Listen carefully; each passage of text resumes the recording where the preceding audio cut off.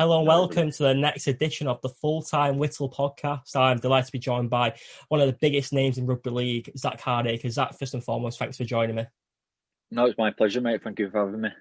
So I really appreciate that you come on today. I'm sure you'll have some great stories. And first and foremost, to start the podcast with all guests, I always like to begin where your childhood all began, really. You grew up in West Yorkshire. What was your childhood like? What was it like to grow up in Yorkshire? Yeah, I'm a bit of a home bird, so Yorkshire's the best thing since sliced bread. It's God's country, as all Yorkshire people say. But no, mate, no, I had a great childhood. My mum raised me till on her own for about 5 6 years. Then I met my stepdad, who has been absolutely an instrumental rock in my rugby career, and we could touch probably on that a bit later on. But yeah, no, my mum gave me everything that I've ever wanted. I was a spoiled little brat sometimes, but yeah, close knit little family. I was really energetic, wanted to play with every other kid there. In the playground, I was running about trying to burn loads of energy off. So yeah, I had a really good childhood, mate. Really enjoyed it. I've still got the friends from school, still my close friends now. So yeah, from growing up, to junior schools to high schools, fully enjoyed going to. I love social interaction. I love meeting new people. I love just being around people. So if I'm on my own, and I'm sure we'll touch on it later about the lockdown situation and stuff, I really really hate it. So yeah, I was a fun bubbly kid, a little bit mischievous, but obviously we can touch on that a bit later. So yeah, I had a great childhood, mate. There's nothing that I can say that I'd change. My mum did an absolute fantastic job, and then my nana looking after me when my mum was on nights, and my uncle really, who my auntie was my second mum, and my uncle who raised me like his son till he had his own. So like I said, I had a close knit little family, but it was really good. And like I said, they did everything that I ever asked. If I ever wanted a toy or the next best thing, pair of boots, it was always given to me. So probably a bit spoilt, but yeah, great growing up in Yorkshire. Loved it. It sounds brilliant. And was you an only child, or do you have siblings? Yeah, so I'm the only child, mate. So I've got a half sister, I've got the same dad, but didn't have much really to do with her until I got a bit older. She's I think she's about 35 now with two kids, and we do speak, not all the time. So it's not weird, it's not complicated. It's just we'll speak when we see each other, or we'll give each other quite a message. So yeah, grew up on my own. Like I say, I think that played a part in being having everything, wanting everything, and my mum trying to provide everything for me. So yeah, lonely child. That's why probably I wanted to be with everyone. Pardon me, sorry. I wanted to have sleepovers. I wanted to be with my friends all the time. And that's where the aspect of sport came in, really. Any sport you name, I wanted to be in it. I joined the team, whether I was 3 or 4 playing football in the park, or when I started school, 6 or 7, I played every sport going. So I think it was very noticeable at a young age that I loved playing sports. I loved being with other kids, really, and being in the outdoors. It sounds brilliant. And at school, what were your favourite subjects? I know you touched upon that. He was very sporty. A bit like a lot of young people, young lads growing up, you want to play everything, whether it's cricket, football, rugby, Yeah, of even course. badminton. Yeah, mate. But badminton, I got when I was at high school, I got picked for the Yorkshire district at basketball. I played cricket. I got picked obviously for rugby. I got trials at Leeds United. I got scouted for the athletics, at 400 and 800 meter running. Um, So yeah, there's quite a lot of stuff that I was quite good at, and I just really enjoyed doing it. And I think it was a way of my mum just. Uh, I've got ADHD, which is attention deficit hyperactivity disorder, which we could touch on a bit later. I didn't get diagnosed until I was 16, until 2016. So I think that played a massive part for when I was young. I was always, like I say, hyper. I always wanted to be on the go, and I think that really helped me in my rugby career. But like I say, we can touch on that a bit later. But yeah, I was always wanting to do something. I always wanted to play a sport, play with someone. And I think just being that bubbly person and always on the move, wanting to do something different, enabled me to play different sports, to pick up different aspects of that sport, to pick up different attributes, if you like, and stuff like that. So, yeah, very, very busy kid when I was younger. It's funny because when I was listening to that answer, you mentioned that your trials at Leeds United, obviously, he was very good at rugby league. It's such a contrast between us two because I was a kid that get picked last at any sport. So you can clearly see an athlete between an amateur, and I love sport, but I was never quite good. But in terms of more rugby league now, when did you first start playing rugby league more seriously, and how did you fall in love with the sport? So, like I said, like I touched on earlier, my mum instead had when I was about 5, 6 years old, something like that. And like I touched on earlier, I was a bit of a nuisance. I was running around the house. I was always wanting to do something. I was kicking. I was screaming. I was just bolting up and down the stairs. And I think my mum was like, "What can we do with him?" To my stepdad, like what can we do to burn his energy? I think was the main output really. So my stepdad had a friend who coached a rugby team called Nottingham Rockware. Unfortunately it's folded now, that team, but that club. So he took me down, and I didn't even train. It was a Saturday morning. It was a game. Never played it before. Never understood it. I was 7 years old. Got the kit on. Got some boots.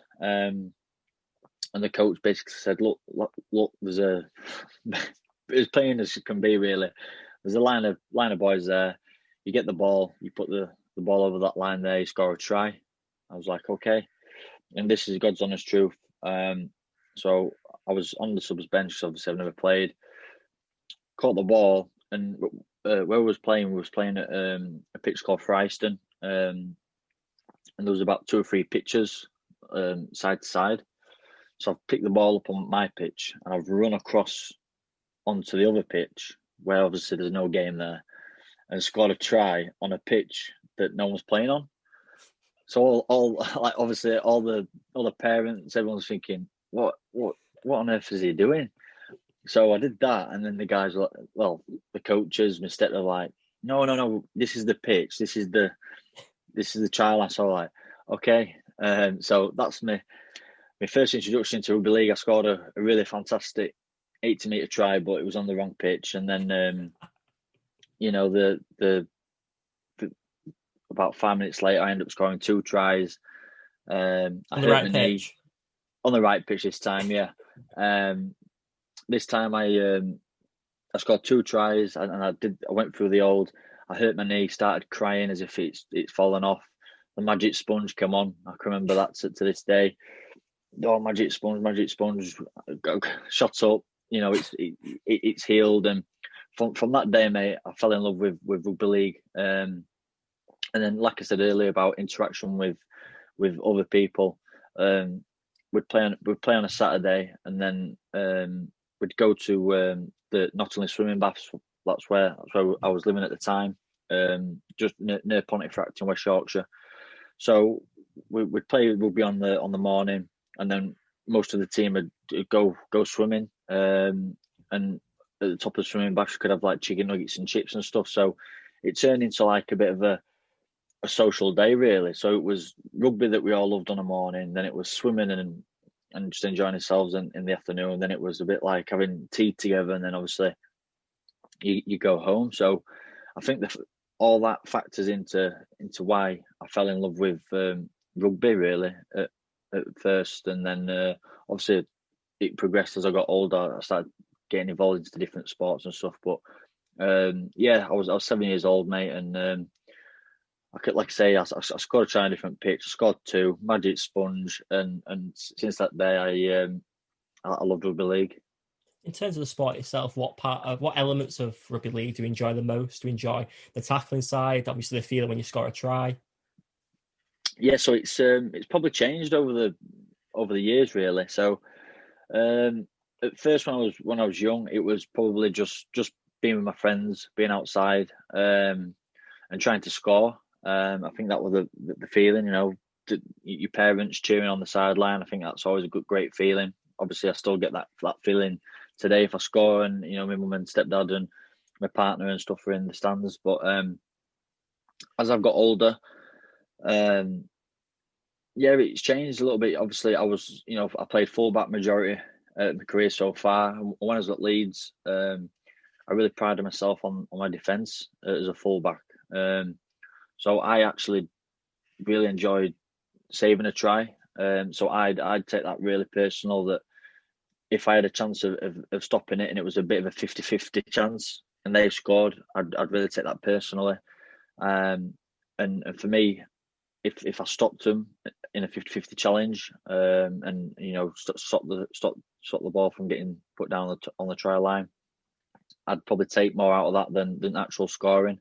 Factor that into a team where it was full of legends at the time. And it's not until now when I'm not into that team, and some players are retired, and I look back at that team and just think how incredible of a team it was, and how good of a organisation Leeds Rhinos is. But when you're in there, you don't really necessarily take it for granted. Well, you take it for granted, really, that you're at Leeds Rhinos. It's a club that you've seen on telly. The likes of Rob Burrow, who lived near me, who I used to spot around when I used to be 16, walking the streets. I'd see him in his car, and everyone's like, "Oh, it's Rob Burrow." He was the first one that took me to training at Headingley, because obviously I didn't know how to get there. Kind of took me under his wing until I got a bit taller than him.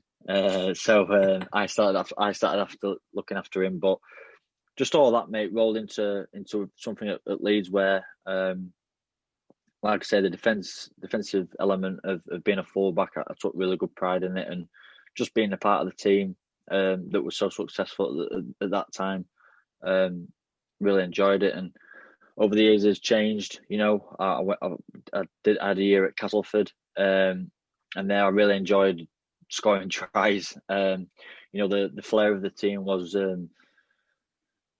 Well, I don't think I've not seen it before, and I've not really seen it after. I know they do still try and play that style of rugby, that brand of rugby, but I'm not sure it could be replicated. I could be wrong, but I'd be surprised if it was. It was a terrific year.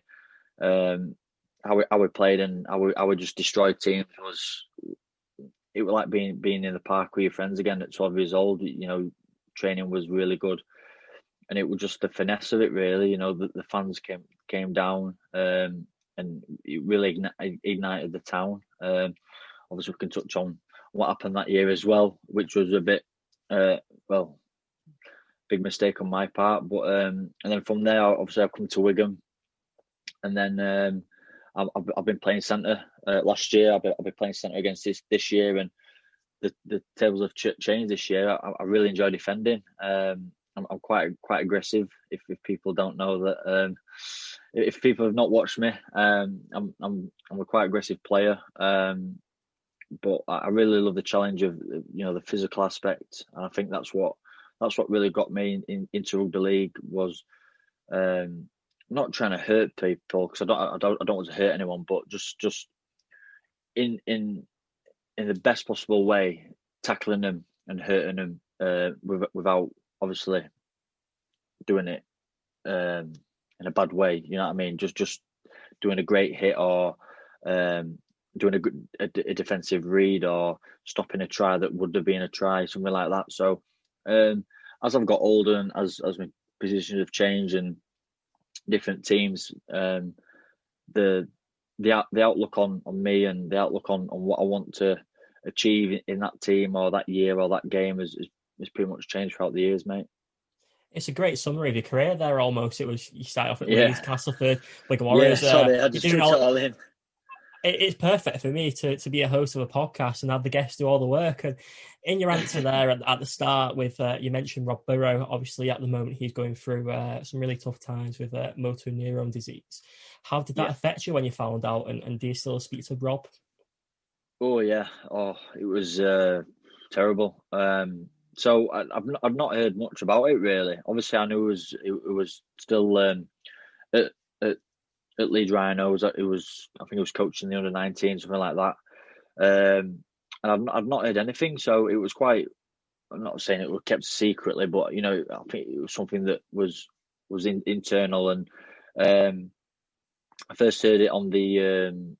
I think it might have been on Sky Sports News, and then I seen it on Twitter, and everyone started talking about it. And then, I sent him a text straight away, and obviously, I wasn't expecting anything back, but I just wanted to, show my support and just to let him know that, I'm here and I'm thinking of you, kind of thing. So, and then it might have been a day or two after. I think he did an interview, and just his speech. From the rubber that first picked me up outside my mum's house, take me to training for the 5.5 years, for the 6 years of playing with him and knowing Rob and how he acted and how he interacted with human beings as not just as players, but his family, his kids, the kids on the terraces, the flamboyance of him. To hear him do an interview, mate, where he's stuttering, his speech was really bad, and I could just see it in his eyes, and I started crying, mate. And to be fair, I watched it about 4 times. I don't know why. I watched it over and over again. This interview that he did, and I just cried all the way through it about 4 or 5 times, and it just really saddened me to see a bloke that that would do so much for you as a person, whether he knew you or not, that had an amazing career, that had done everything right. He's not a big drinker. He doesn't do drugs. He doesn't. He's the epitome of a professional athlete. To see him to go through all that and then get to the age, I think, I don't know, 37, 38, and get diagnosed with something as bad as MND, and then to see him, go down that quickly. It's hard, mate, and especially me living in Wigan. If I was probably round back home, around Pontefract from where I'm from, I'd have probably seen him a little bit more. I'd have probably heard it more, but I felt like I was miles away. Well, I am miles away, but I'm not that. I'm an hour and a half on the motorway away, but it felt like I was, on a different planet, and I couldn't believe what I was really seeing and hearing and listening, and yeah, that was difficult. And then I went to the Leeds Rhinos played Bradford Bulls, and they got some of the legends to play on that game, and Rob Burrow came on for the last 15 minutes, and I got invited to got invited to the VIP section at the top. And it was great to see some old faces. And I saw Rob just before he went downstairs to get changed, and I gave him a big cuddle and a kiss. And there was a bit of a tear in each other's eyes, and I could just see, it really hurt. So and then obviously I sat in the stands and watched him go on there, and all the emotion that came with it. All the fans were there, felt it. And it's really sad to see, mate. It really is. But all I can say is what an absolute trooper he's doing. He's raised, well, I think Kevin Sinfield raised over 2.5 million himself just from doing marathons for Rob. The fight that he's got in him, to say he's about 4 foot. He still has a joke. I'll still have a joke with Rob, but the fight in him is unbelievable. for himself, his wife, his children. And it's not just about him. I think he's trying to raise the profile of MND. Obviously, it's something that I didn't know personally about it. I don't think Rob knew about it until he got diagnosed. So, and there's people out there without a big voice that have probably got it and they're suffering, and there's nothing that they can do. So it's great what he's doing. I'm really proud to be a friend of Rob, and I'm really proud to have played the good part of his best years with him, and it's someone that I know, and I've kind of grew with him in the aspect of as a rugby player. So it was really sad to see him, mate. But he's trooping on, and every time I see him, it does hurt a little bit.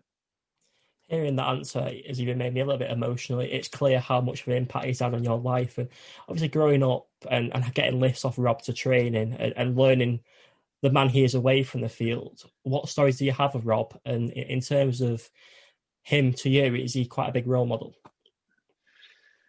Yeah, he's a small role model. When I'm joking, I'm trying to take the seriousness off him, because that's the Rob Burrow that I know,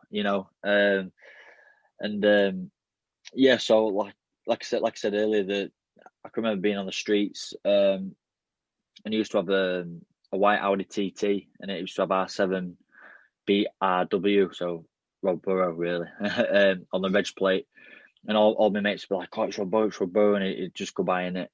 I was like, wow, like Rob Burrow, fucking hell, bloody hell. Anyway, this is at 16, 17. And then obviously I was at Featherstone, I got signed. And I was I could have signed for a few clubs. So I went round Hull FC's training ground. I got offered at Warrington Wolves. I heard that Wigan was interested in me, but that wasn't really related until I actually signed for Leeds. That came apparent about 2 weeks later. So, I could have been a Wigan player years ago. But anyway, I got to Leeds. Yeah, that's it, mate. Yeah, I got to Leeds' training ground, and they showed me the facilities, and I'm like, wow, I've gone from training in underneath the stand of a stadium at Featherstone Rovers with freezing cold weights on a Tuesday and Thursday night, to this 5-star gym with 6 fields, with a 3G pitch at the side, with an amazing gym. And then they took me to Headingley, the stadium, and obviously it's uses uni people for university as well. So it's not just a stadium. It's public can go in there. You can have dinner, you can have tea, and that's where most of our dinners and teas when we was at Leeds we had there. So the first time I got there with Gary Everington and my stepdad, and we walked in, and I know for a fact it was set up, but it was set up brilliantly. I walked in, there was Jamie Jones Buchanan, Rob Burrow sat down talking, and they both jumped up, came over, made a big fuss of me, and ever since that, I made it up in my mind I was signing at Leeds, just from Jamie Jones and Rob Burrow, especially Rob Burrow, because like I said, I've seen him drive around in his car on the streets from where I'm from, and that impacted me massively, mate. And that made my decision straight away. Just them two being there and talking to me for 5 minutes, and then obviously signing there. He picked me up for the first week, maybe 2 weeks. So I can remember sat down, I had all my Leeds kit on my first training session, and he had a 2-litre petrol Audi TT, and it purrs a little bit in the exhaust. I know I'm going off a bit off topic here, but when it's quite outside, you can hear the exhaust going. So I'm sat down and it's all quiet, and I'm waiting for my mum, and it's like, I think it's about 6:45, so I'm looking at the watch. I'm like, oh, it'll be here in a minute, and I'm really nervous because I've never really spoke to him, and I've got to be in a car with him for 35 minutes, 40 minutes. I'm like, what do I talk to him about? Like, it's Rob Burrow, like, I don't know what to say. Anyway, I'm sat there and I hear this. I'm like, is it? And then the text message, I'm outside, mate. I'm like, oh fuck, he's here. So I jumped in, tried to talk cool. Yeah, and like I say, it took me under his wing, mate. Like for the first 2 weeks, he took me training, took me home, kind of showed me the ropes, and then when I after about a year, I got a pay rise. I could afford a good car. I actually bought a black Audi TT, and he had a white one. So, and this is God's honest truth. I bought it because Rob Burr had a white Audi TT. So I went for the black one and the diesel. So he had the white petrol, so I went for the black diesel because I thought if I get the exact same, then the lads will absolutely hammer me. So, and that's the impact he had on me, just from a small conversation at Headingley at Cafe. Made me sign there. He was the first one to take me training, and then I copied his car when I had enough money to buy a car. So yeah, a massive impact on me. Massive impact on Leeds Rhinos.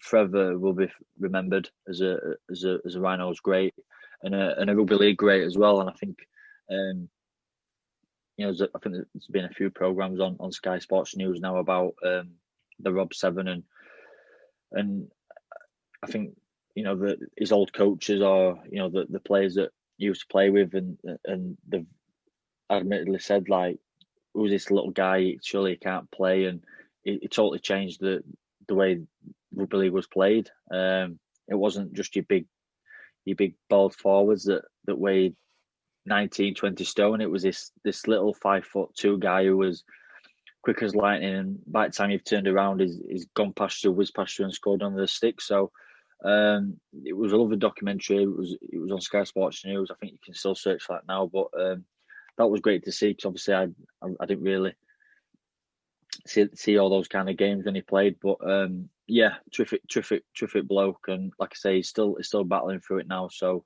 yeah, he's a little warrior. He was a real revolutionist to rugby league. Like you said, in terms of a man of his size, traditionally rugby league is for big 6 foot plus guys, 19, 20 stone, but he was, as you said, 4 foot and quick, and he did an excellent job. And we both probably like to wish him all the best in his recovery. There's actually no problem about it. Mate. He's always in everyone's thoughts. And to go back to yourself now, at this moment in time, you're entering your third season at Wigan Warriors, and the one thing that the fans have noticed is a bit of swagger in the game, and there's a smile always on your face. How much are you enjoying your time at the DW Stadium? Yeah, I love it. From first sight, Wigan's always been a club that I've always. Let me try and put these words right because I don't want it to sound not hated but disliked, but really well respected. So obviously when I was at Leeds, it was Leeds Wigan really. Every time we played Wigan, it was like going into World War III. I'd come away with, I can remember getting the ball, Mickey Mack standing on back of my ankles, John Bateman poking me in the eye, Joel Tompkins, Sam Tompkins, all these players. I can remember coming off the pitch battered and bruised, and you were in for a real war. And it was one of those clubs that I was really excited to play against, but also like kind of disliked them at the same time because they was good. And obviously, I hate getting beat, but it was always a club that I've always said to my stepdad, if I did go over to the dark side, over to Lancashire, Wigan would be probably the ideal fit for me, with the competitive nature of the club, how they play, with Maguire there before and Sean Wayne, I kind of knew the ethos of how it was run. Through being on England camps with like the likes of Sam Tompkins and John and George Williams and Oliver Gildart, and they told me, look, it was tough. It was really, really tough training. Sorry, I've just had a protein shake, so I've just got a few burps, so I do apologise. So I kind of knew the ethos of the club and what it stood for, and when I got the chance to sign at Wigan, it was kind of a no-brainer. I've spoke to Chris Odlinski for a number of years, and it was a major factor of me signing. I actually was a Wigan fan when I was younger. My dad used to take me to the grand finals, and majority of the times Wigan was in them, so it was quite an easy team to follow. I've got pictures of myself with. I'm actually laid in the bath with, cherry and white on my face, and I've got the word Radlinski painted Wow. on my forehead after one of the grand finals. And when I signed up Wigan, I actually brought it to Chris and gave him it. So it's a club that I actually did support, and then I kind of changed when I got older. It was a bit like, I can't support Wigan; they're not from Yorkshire, so that's when I went for the traditional Leeds Rhinos, Leeds United kind of thing. So, but yeah, so like I say, when I got the chance to sign at Wigan, I knew what Wigan was about. I felt it. I felt like it fitted me, and I'd fit the club. Obviously, there's things gone on in my life that's not been perfect, but I think speaking to Chris Radlinski and Ian Lenigan, they've had, they've not had the players that have always been great. I don't want to mention some names, but they've had players in the past that have done stuff wrong, and we're going to seem to have turned them around and worked really well with them, and that was another reason for me wanting to be here. And the fans as well. The first year I was really nervous of how the fans would take me, especially after of the drugs ban. Social media can be great. Social media can be absolutely awful at times, and I had it deleted for quite a while. And then when I got it back, I think because I didn't have it on for that long, all the bad messages must have been deleted itself by Twitter. So I just had good messages, which was very fortunate. And all I could say is, and all I can do is, I give 110% in training, and I try and give 110% on the pitch. And I think as a fan, I think that's all you want from your players, and your team. So that's what I've tried to do every time I've took the pitch, where I've played fullback, wing, centre.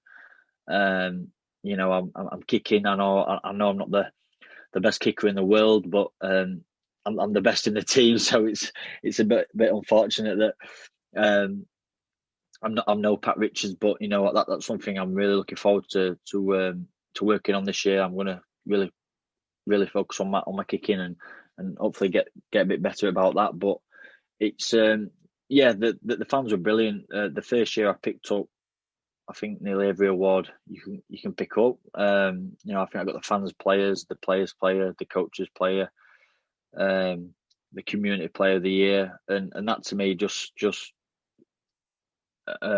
made my year really.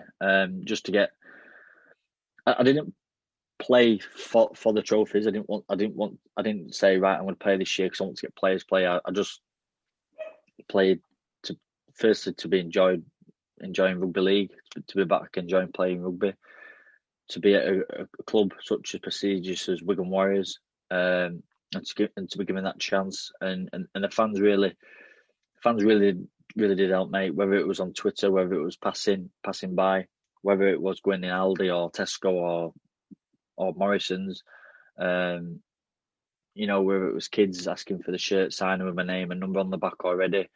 I did really feel the passion and the love from the fans straight from the off, and that just spurred me on even more to try and do more for the club and to do better. And last year, obviously it was a turbulent year, and I got pushed in the centres, which I'll be truthfully, I wasn't really happy with it. But on the hindsight, the team was better off with me in that position, and it worked. Well, it it's so nearly worked. You know, we got to a grand final and just fell short. We got the league leaders, which is fantastic, and um, I feel like I've grew as a person at Wigan. Obviously, me and my partner moved over. It's the first time, you know, I'm away from Yorkshire, which is quite a big move for myself. We've had his first child over here, um, and then obviously I think I'm just growing as a person, and you know, Wigan's helped me to do that, and I just want to repay them every time. Like I say, every time I'm in the training on the training pitch, I give it my all.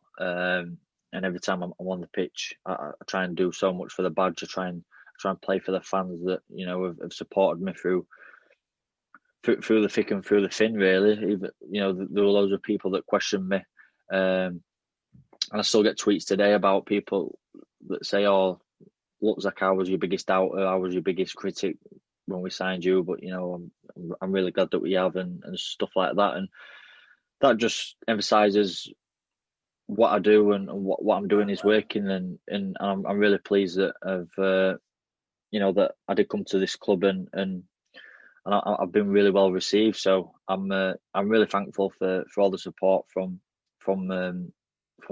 everyone at the club, and especially from the fans as well. So hopefully we can get this COVID sorted out and get the fans back in the stadium, and you know, get them all chanting again. So yeah, it's been a terrific couple of years, mate. It's been a brilliant few years for yourself. You really did hit the ground running at the club, although you probably didn't hit the ground as fast as you probably liked. You've been excellent since that moment. And what I've also noticed that you've also had a big smile on your face away from rugby too. On your Instagram, on your socials, you're always happy, you're always smiling. You've recently had a hair transplant very recently. Yeah, The viewers may be watching thinking, why has that Cardiff got a haircut like Brazilian Ronaldo back in the World Cup all those years ago? yeah, it's And not quite like that. and it is the transplant, and also you touched upon in your answer, you've just become a father to your son Abel. Yeah. Can you describe what that moment was like to become a dad? Because that's something you dream about when you're young. You dream to have your own family, your own house, and you've done that. Yeah. So it's me and my partner. We've been childhood sweethearts, really. But you know, it's not all been plain sailing. We've been on and off for you know, 11 years now. So we've had his high, we've had his lows. You know, we've had the misfortune of having a miscarriage before. So it's something that we've wanted for a number of years, but for whatever reason, it's not quite happened. So we've had you know, something didn't go quite right on his first one. We had a miscarriage on the second one, which is really painful. And then, yeah, it was something that obviously we both wanted, and we were both trying. And you know, when we found out she was pregnant, obviously I was over the moon. All the boys were really thrilled for me, and it was just something I was really looking forward to. And then, you know, finding out I was having a boy, you know, that gives it, boy or girl, you know, every dad will say that they're not really bothered, but you know, just I thought genuinely I thought I was having a girl, so I was going to be probably this overprotected dad. I was thinking, right, she's having no boyfriends and all this kind of jazz, and then we, you know, went for the gender reveal. It was a boy, and I was, you know, I started crying again. I must be getting a bit emotional as the older I'm getting. So it's yeah. So obviously it's something that from 2016 really, it's not been quite happening for us. And then to get the chance to have a start a family over here,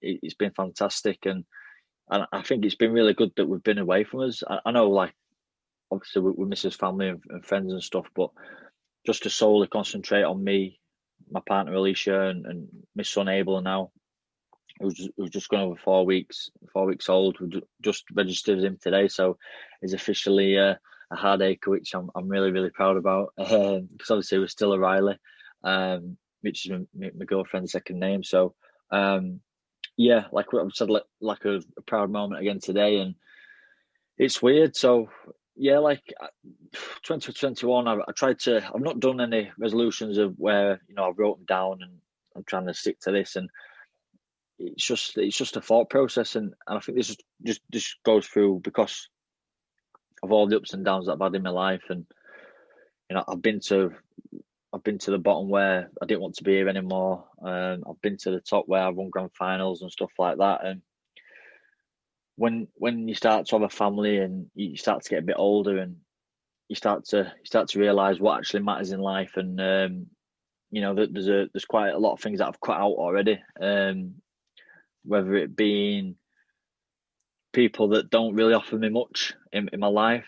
I know it sounds pretty drastic. I've not like exactly cut them off, in theory, but if I'm just, I've got me, my partner, and my baby, my mum, my stepdad, my nana, my aunt, and my uncle, my two cousins, and her daughter and her partner, and obviously my girlfriend's family as well, and they're the most important people, and I think it's took me 29 years to realise that. But I've got there, and everything I do now is for Abel and for Alicia. So, yeah, like I say, when I'm being happy and stuff like that, it's just whenever I've been sad or I've been in a bit of a hole, I'm pretty open. So I'll tell people that I have been, because I reckon there's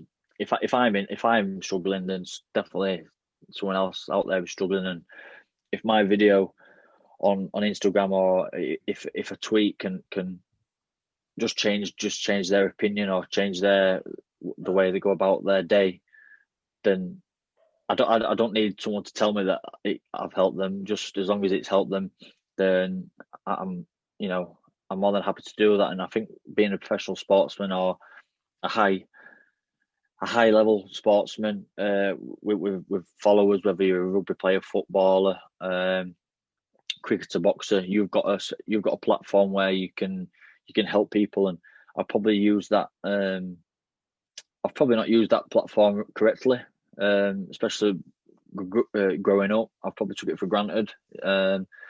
Going out doing stuff I shouldn't be doing. And then the bad press, and everyone perceives me as this certain person, and I'm really not that kind of person at all. I'm, like I say, when people see me as bubbly and think that's pretty much me. But like I say, I'm just an everyday normal human being that has his up days, has his down days, and like I say, with this year 2021, I'm really trying to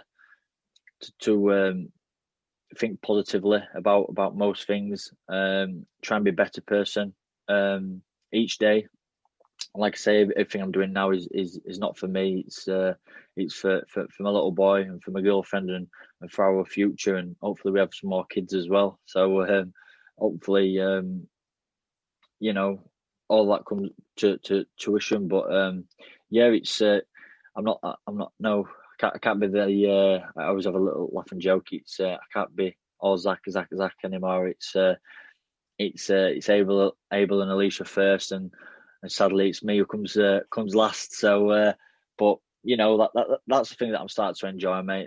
They're the things that you get when you start to grow up, and they're the things that I'm really starting to enjoy now. Just like today, just registering Abel as Abel Hardaker. It's really made my day. I'm really, really, really proud that I've been able to do that, and just little things along the way. Even in, like, I've had him on a morning when he's been struggling sleeping, so Alicia's been up all night, and then I've been trying to look after him on early hours in the morning. Just having him on my chest, making noise while he's asleep. It just means quite a lot. And if you said that to me 12 months ago, I'd have probably just laughed at you and thought, what you're on about? You're a bit weird, you. But it's just massively changed my life, mate, and it's all for the good. And yeah, I couldn't be prouder and be happier at where I'm at life at this moment in time. It's a very special moment, and God forbid if you have a daughter in the future, being that boyfriend, knock on the door of your in-laws, and it's Zach Hardaker. And I'm quite curious. You've mentioned your tougher times, and we will touch upon it in more depth. Yeah, But yeah. in terms of your reputation in this interview, the people who've listened to it so far, you'll come across as really bubbly, kind, genuine, a real family guy. But you had this reputation, I think it'd be fair to say, of a bit of a bad boy. What do you Yeah, of make of course, that? yeah. Yeah, it's yeah. Obviously, I've painted the picture for them, so I've got no qualms about what people the perception of me. It's whether it's good or bad, then fair enough. It's your opinion, and I've pretty much painted a picture of myself for the first probably since I was probably 17, 18 till I don't know, probably about 2 years ago. I painted a picture of a bad boy, and I don't know what you class as a bad boy. I liked going out. I still like going out. Don't get me wrong. I like going out. I like to have a drink with my friends. Um, I wouldn't shy away from a punch up. I'd be in the thick of it. And if a fight occurred, whether it was with myself or with my friends, I'd find myself in the wrong places at the wrong times. Um, so yeah, that bad boy image is probably come from that.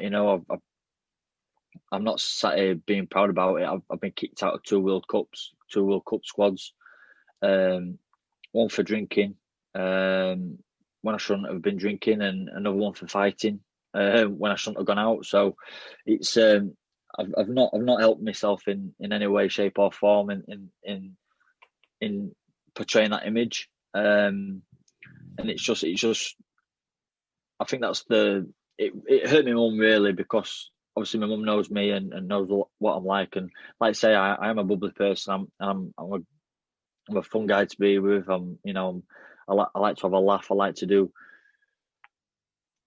good things. I like to go karting or go bowling. I'm really adventurous. I love doing stuff with people, and over those probably youthful years, I've just chose the wrong thing, which is mainly going out, going drinking, doing the wrong things off the back of going out and drinking.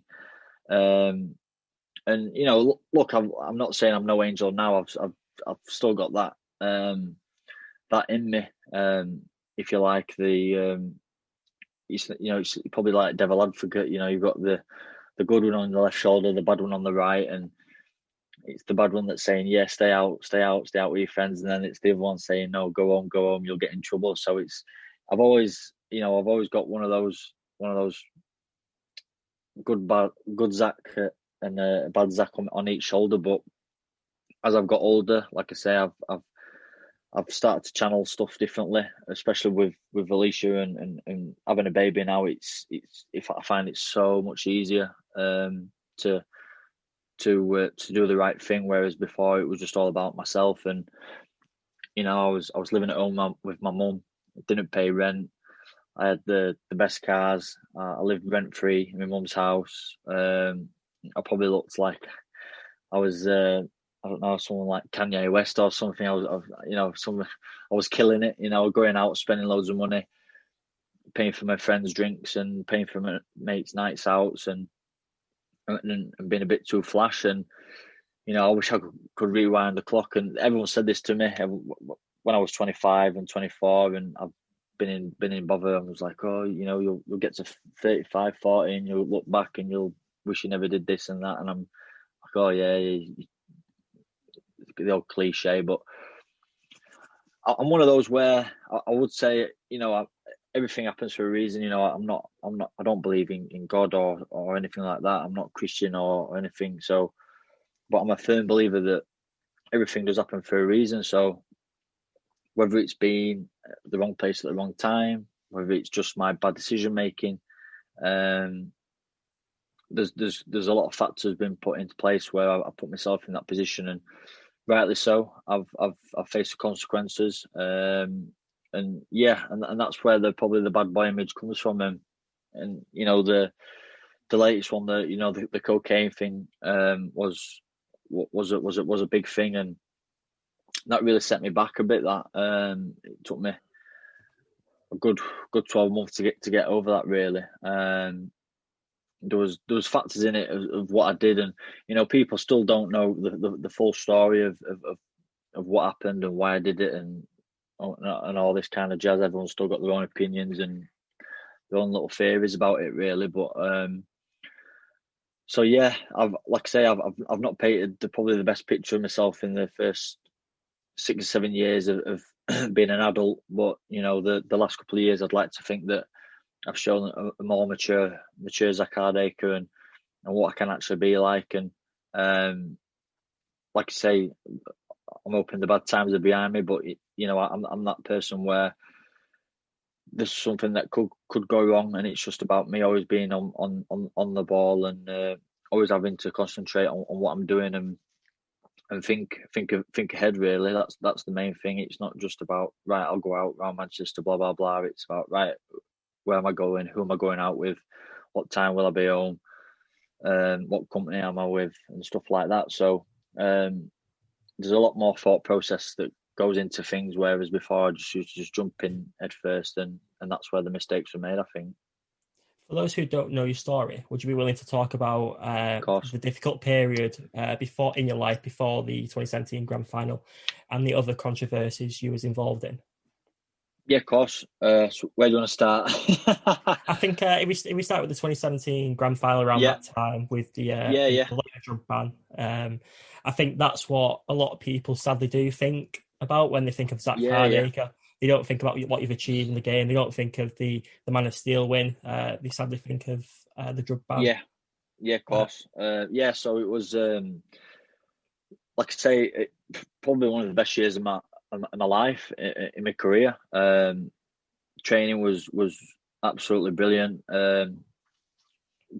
Being from Pontefract to the town next to Castleford, I was kind of a local lad. Most of the boys, apart from the boys from overseas, were from Yorkshire. So every day training was really good. We'd go out for Nando's after. We'd always go for a drink together on a weekend, and then we'd play on a Friday. Seemed to beat everyone by 30, 40 points, and it rolled on to the week after the week after. And it was fantastic, and and this is the God's honest truth. It was 4 weeks before the grand final. This is why it gets a bit everyone mispercepts about what happened. And so it was actually, we played Leeds Rhinos about 4 weeks before the grand final, 4 weeks before the end of the season, really. We had to get to the grand final first. We had to beat Saints in semis. So it was a Tuesday, just finished training. And it was a time hop thing. So me and my partner, as I mentioned earlier, we'd lost a baby the year before. And it was that week that we'd lost it. And my mum and dad were away on holiday, so me and Mrs. were just living in my mum's house at the time. And it popped up on my phone,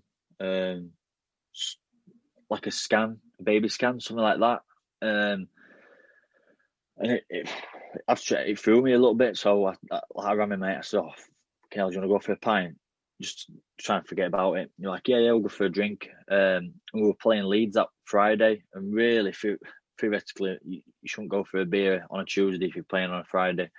Not well, technically, you're actually allowed, but to be seen to have a drink as a professional when you've got a game in a few days is not great. So I said to him, right, let's go a bit out further afield so no one can spot me. Basically, I just want to have a few beers and forget what I've seen, to be fair. So I had a few beers. Few beers led to a few more beers. Ended up going to Selby. I got home about 12:30. Ended up having some cocaine that night until the early hours of the morning. And then Wednesday we had the day off. So Wednesday I spent majority of the day in bed, really rough, as you can imagine. And then we had the captain's run on the Thursday. So trained all right Thursday, trained as normal. Didn't tell anyone what I'd done. Didn't tell my girlfriend or anyone. They just thought I'd just had a drink. And I was rough the day before. So Thursday went really well. Turned up on a Friday. Cass v Leeds, big derby. Obviously, being at Leeds before, it's a big game for myself. I always like to play against teams who I've played for. It's a big game for me personally. If I played at Leeds and I played at Cass, so it was something where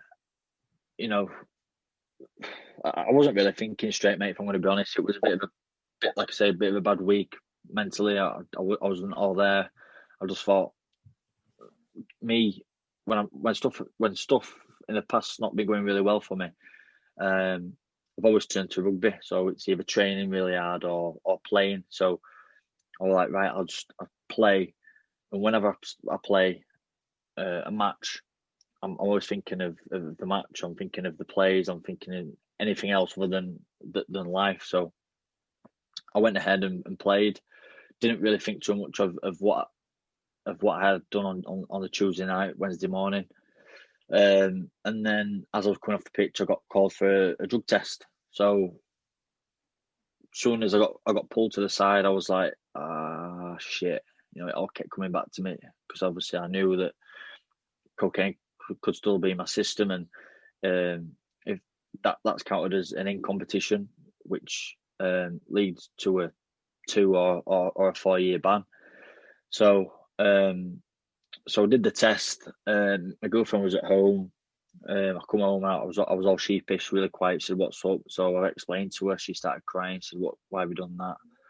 I said, "I don't know why." I said, I started to explain to her, but obviously you can't excuse the fact that I've done that because of that. But that's what I did. In the past, if in the past, if I've had something that's not quite right, or I'm feeling sad, depressed, down, I've probably gone to my friends, right, lads, let's go out, let's have a beer, and then that's quite a lot where my problems have led. So, I'll just flick back a little bit as well. Like when I was on the World Cup squad, Steve McNamara told me on the Monday I was playing against Australia on the Saturday at Huddersfield. So on the Tuesday morning, I bought about 35 tickets for family and friends against Australia. My first time against Australia, I was buzzing. So that Tuesday morning, by Tuesday evening, he told me that we were going to stick with the team that he played before. So I was obviously I was pissed off, angry, upset. And then he let us go on Wednesday, and he said, right, report back everyone on Thursday afternoon. So me being pissed off, and this is why I'm trying to get to the point of thing, is instead of saying to someone, right, I'm pissed off, blah blah blah blah, sit down and talking to someone about it. I've not told really much anybody about it. Everyone knows I'm a bit pissed off. I've gone to my mates, right, I've sorted us out a nightclub, VIP in Leeds. Geordie Shaw, a lot are going to be there. Let's go out. Let's get blathered. Really, that's my coping mechanism. So I ended up going out drinking when it was a non-drinking camp, and then ended up in middle of a 30-man brawl. I didn't start it. I was just in the middle of it, but ended up with a massive black eye. So I turned up the next day and got kicked out of the World Cup squad. So what I'm trying to say is, so I'll fast forward back to the drugs thing. Something's not gone well in my life, and instead of talking about it, or probably talking is the main aspect. I've took it upon myself to go and self medicate. I'll use that word. Try and self medicate, and gone out, done something that I shouldn't have done. Got tested. Anyway, so the week after we played, I heard nothing back from UCAD. No letter in the mail. 2 weeks have gone by. No letter from UCAD. No email. So I'm thinking, right, like skinning my teeth here. I might have got away with it. I don't know how, but I'm thinking I'm not doing this again because I weren't eating, I weren't sleeping correctly. The anxiety was awful. My mum came home from holiday the week after. She noticed something was wrong, but I was saying I was fine, but she could clearly see something was wrong. The third week we played Saints in the semis. Still nothing had come through the post, so I'm like, 3 weeks. I surely should have heard something if it was a positive test. So we got through to the grand final. First time the Cats got through to a grand final. Absolutely buzzing. I was up for the Man of Steel nomination on the Tuesday. Came second, sadly, and then trained on the Wednesday, and then the Thursday we had a day off, and then that's when I got the phone call about I've been suspended for they found a banned substance in my system. So they banned me on Thursday, and the grand finals meant to be on the Saturday. So yeah, my life came crashing down at 100 miles an hour. So it was from me doing it was 4 weeks later. Everyone, well, half of the people still think I did it the day before grand final, which is very stupid. But obviously, I wouldn't do that. But it was 4 weeks before. It just took a bit longer for the results to come. I think it was in a freezer for 10 days, and anyway, the process went on longer than it should have done anyway. So that's why I thought I kind of got away with it by the skin of my teeth, but in the end of the day, I didn't. So yeah, that was really hard for me, hard for my family. I think it was so Thursday night, I packed a bag. Me and my girlfriend went to the Lake District. I booked somewhere for like 5 days. Turned my phone off. Obviously, knowing the grand finals on Saturday, I turned it on Saturday night, seeing that Castleford had lost the grand final.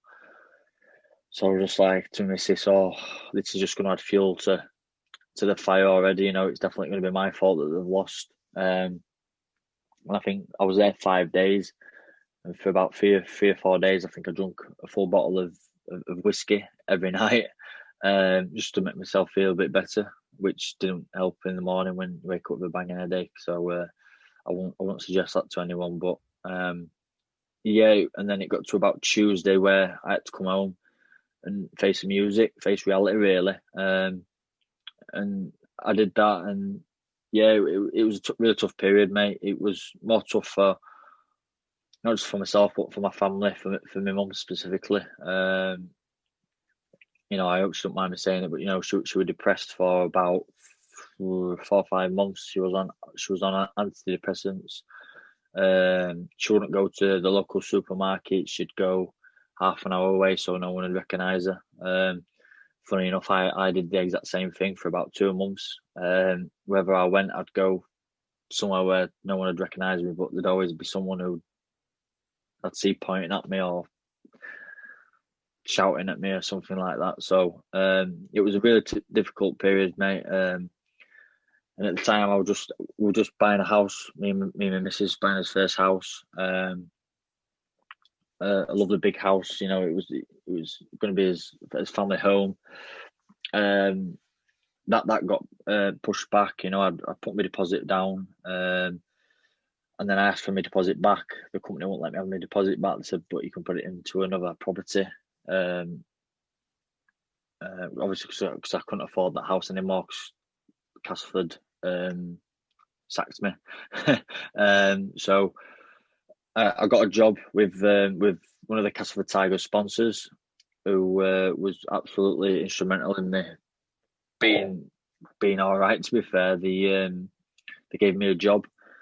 Dave and Marie, they're called. It was 5-star commercial cleaning company. They called. I think I forgot what they call now. It might be Castle Commercial. It's still one of the main sponsors on the back of the shirt. Bit of a lifesaver, really. So they helped me.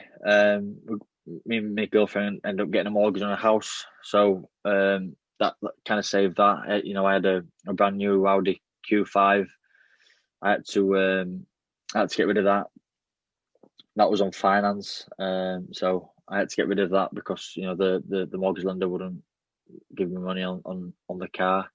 With my wage, I went from being on a good amount of wage to 19 grand a year.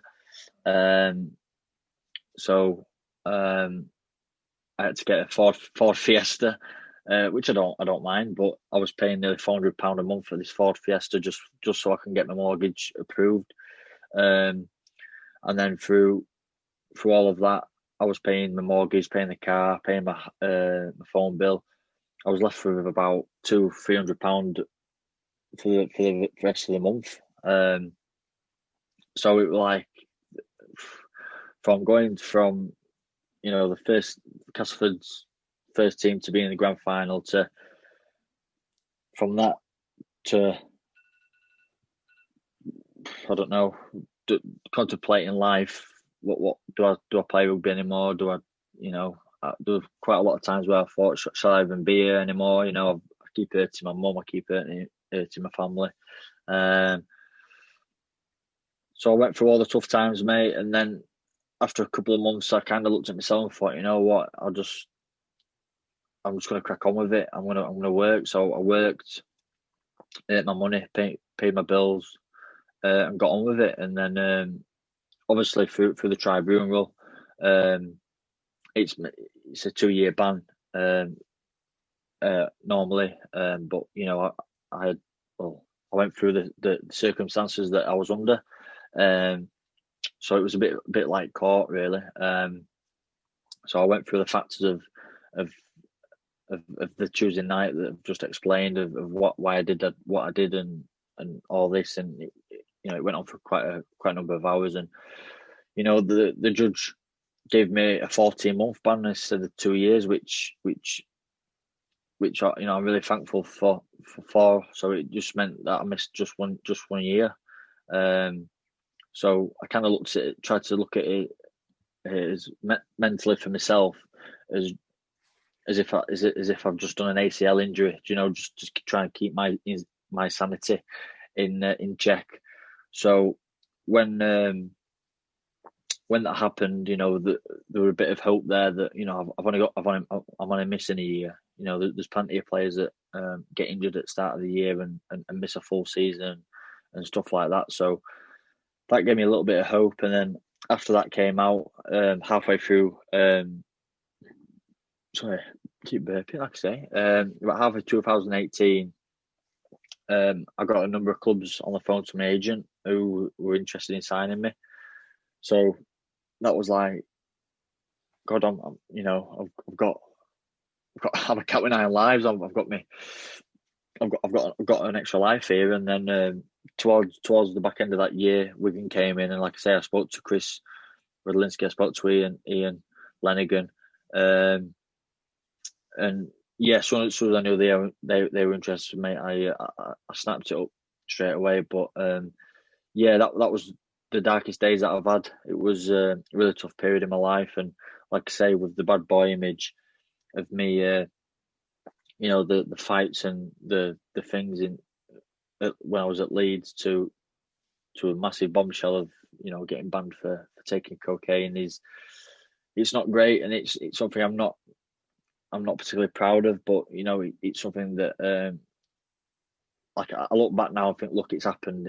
I'm over it. You know, there's still fans that give me jip about it, and I've cost them a grand final, and it's good to know that I cost them it because I must have been that good. But I keep thinking, there were 13 other players on the pitch. So, but yeah, it's just it hurts me a little bit as well because I love the club. The fans are great. The players are, like I say, the players were really great. I still talk to most of the boys now, and I was really sad that I couldn't be out there and try and get them that first grand final win that I've actually experienced before, and I think that hurts. That still hurts me today a little bit. The club, yes, The fans, yes, but more for my friends that went to that were their first grand final, that they might not get to another grand final again, and I wasn't able to offer my services and trying to help them achieve something. So those were the dark days, mate. That were really, really, really dark. But like I say, halfway through the year, I kind of just switched a little thing in my head and thought I can go two ways here, and I started puffing my chest out a little bit and moved on, mate. When you was going through that really tough patch and you was banned for 14 months from all sports by UCAD, what was your mental health like during your suspension? Obviously, as well, it must have not been nice to receive so much abuse on social media, being accused of a drug cheat when you'd just been going through really tough times with a miscarriage a year before. Yeah, it's difficult because obviously you have all kinds of people on social media. You lovely keyboard warriors. You have the people that are sympathetic. You have the people that don't really give a monkeys about your thoughts and stuff like that. And um, at first, I was angry with myself, so I wasn't really bothered about anybody else. But then once it kind of settled in that I was banned uh, for cocaine, it, I was really embarrassed. I was really depressed. Anxiety every time left the house. I was really anxious about people looking at me in the supermarket. Are they saying it's him who did drugs? Is it him? I still get that today. To be fair, it's still. I don't think about it as much. I don't let it bothers me as much. But there's still that factor of that they know that I've actually done something that's really wrong. Do you know what I mean? But the circumstances that I did it under, I didn't just go. Oh, I'll have a party tonight on Tuesday night, and it weren't that factor. And like I say, people still think I did it the week on the grand final, which really does anger me because obviously I know I've been stupid in the past, but I'm not that stupid. And people just don't either want to believe what you're saying, or they just don't really care. And at first that bothered me. I wanted to try and win people over and explain and all this. And now, mate, I'm like I say, I'm 29. I'm really not fussed. Like, that's what's happened. This is my story. It's not changed since the day I said it. And if you don't like it, you don't like it. If you can't accept it, thank you. If you don't like me, you don't like me. If you like me, you like me. So it's yeah.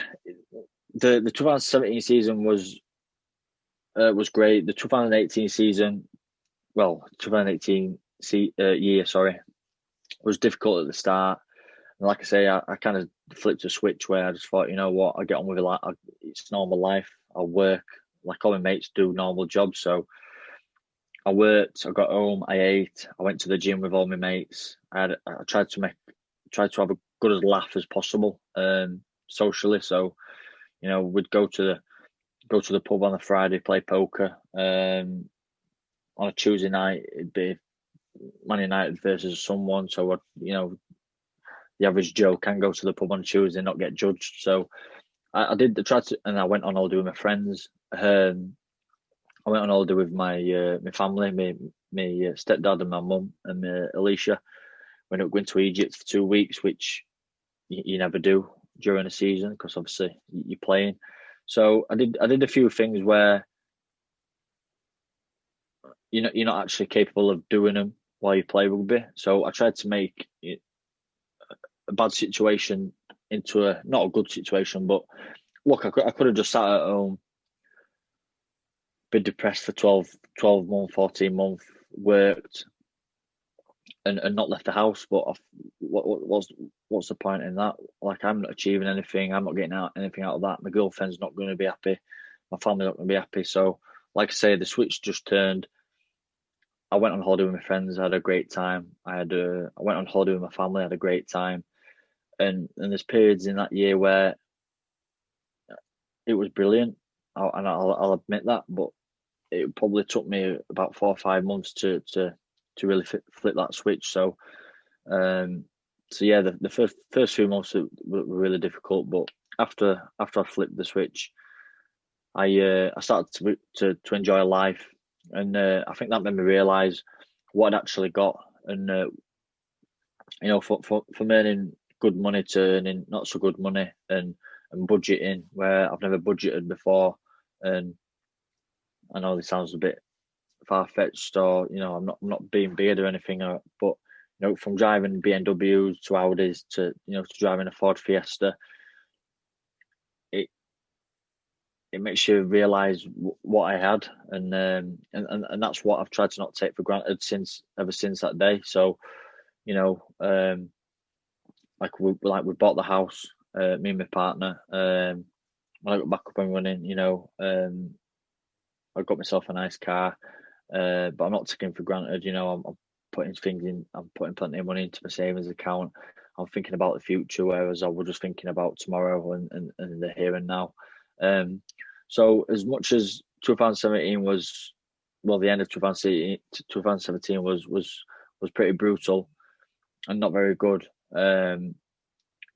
It's taught me massive life lessons that'll last for me till the day I die. So I'm quite grateful that something happened like that to me early doors, because I think that's it's equipped me with certain things that not many people get equipped with. And I've got friends and I've had people get in contact with me about mental health and how did you deal with this, how did you deal with that, etc. And because I've been through it, I've just literally, like, I'm no doctor, I'm no special person. I'm just a lad that's been brought up from nothing to achieve things in a game, who's earned good money to have done something bad to come through the other side. And that's why I shared my advice, mate, and that's why when it was locked down, I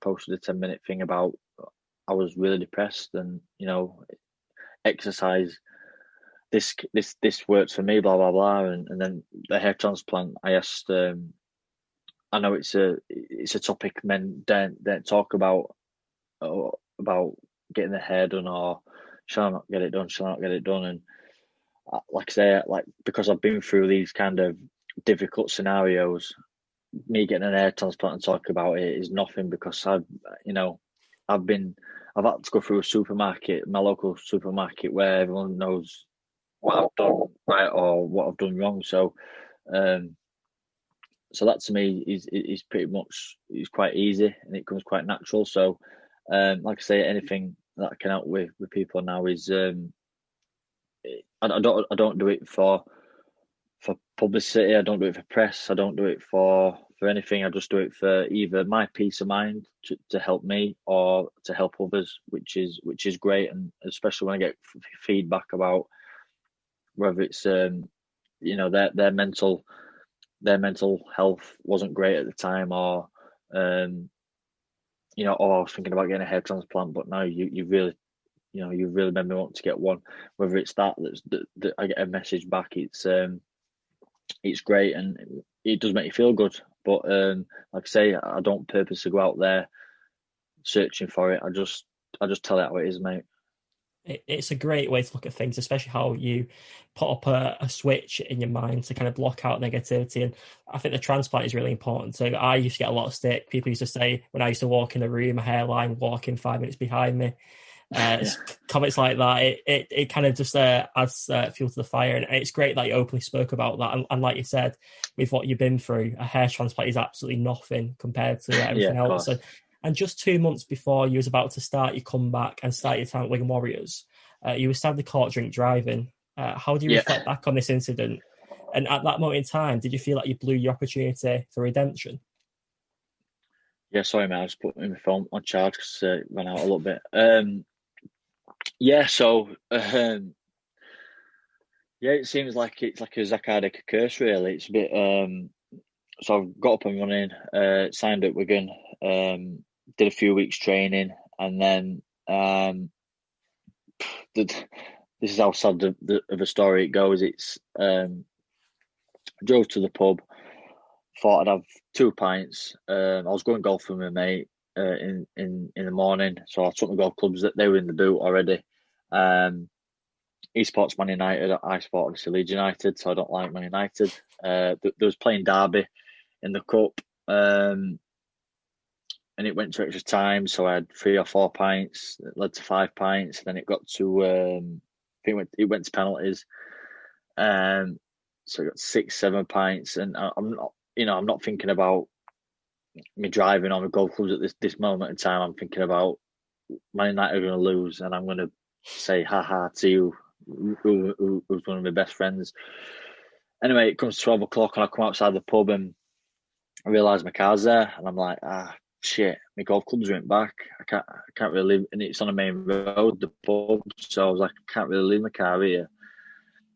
And look, whether people listening have done it or they haven't done it, it's a thing to do. But I literally just like, I went, I live 30 seconds down the road, which I generally do.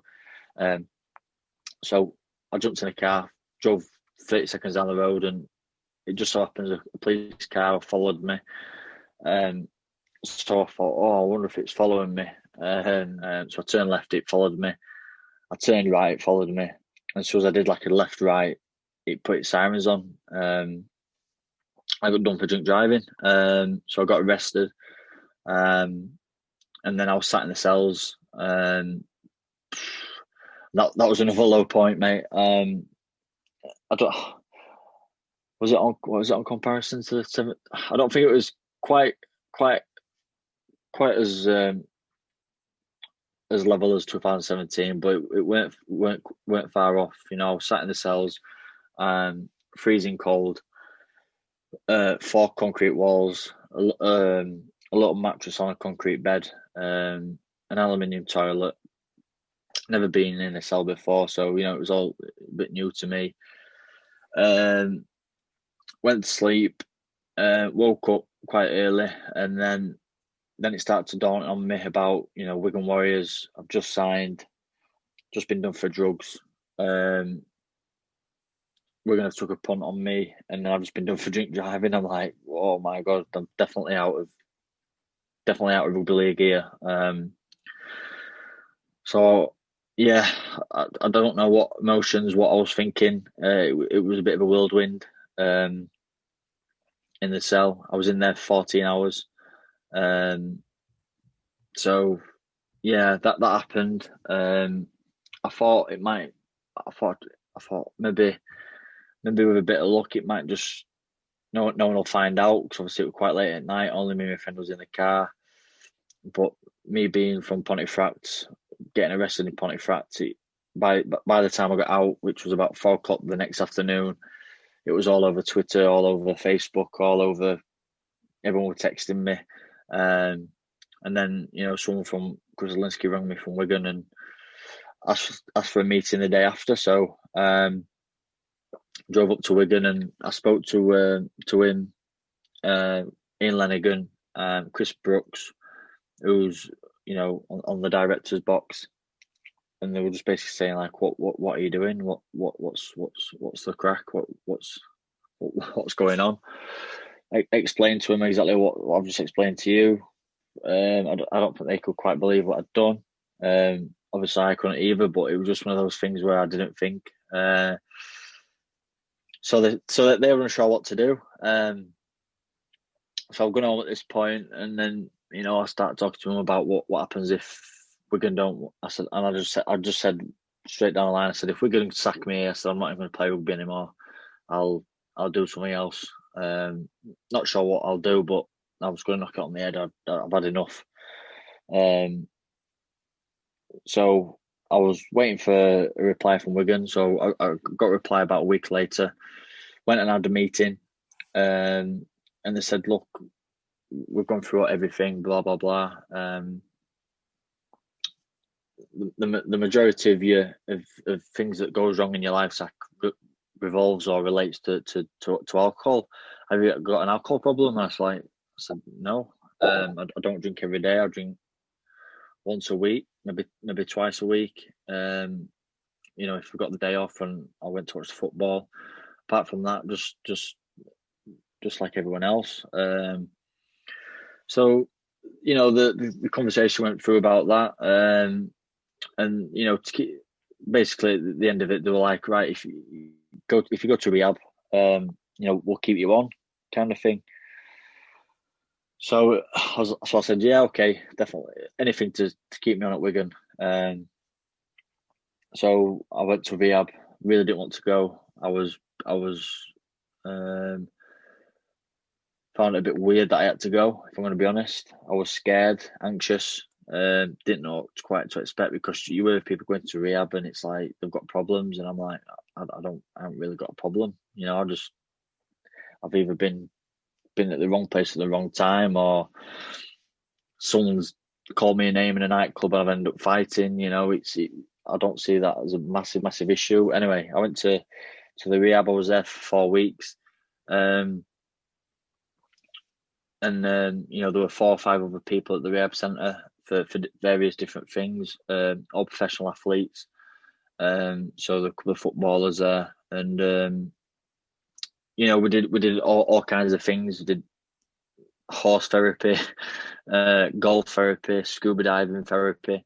It sounds like quite a good holiday camp when I explain it, but it was all related to the mind and where you're at in life and stuff, and then in between all that, you had some really tough conversations with each other in a circle, and the 2 blokes that ran the rehab, the rehab centre, the Sporting Chance centre. So you have to go through a booklet and write things down about who you've hurt, why you've hurt, what you've done in your past, what you've done right, what you've done wrong, and kept a journal, kept a diary on a night.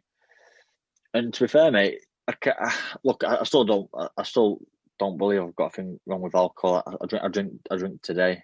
Well, I don't mean I've had a drink today. I mean, I still drink up to today. I've had no issues since.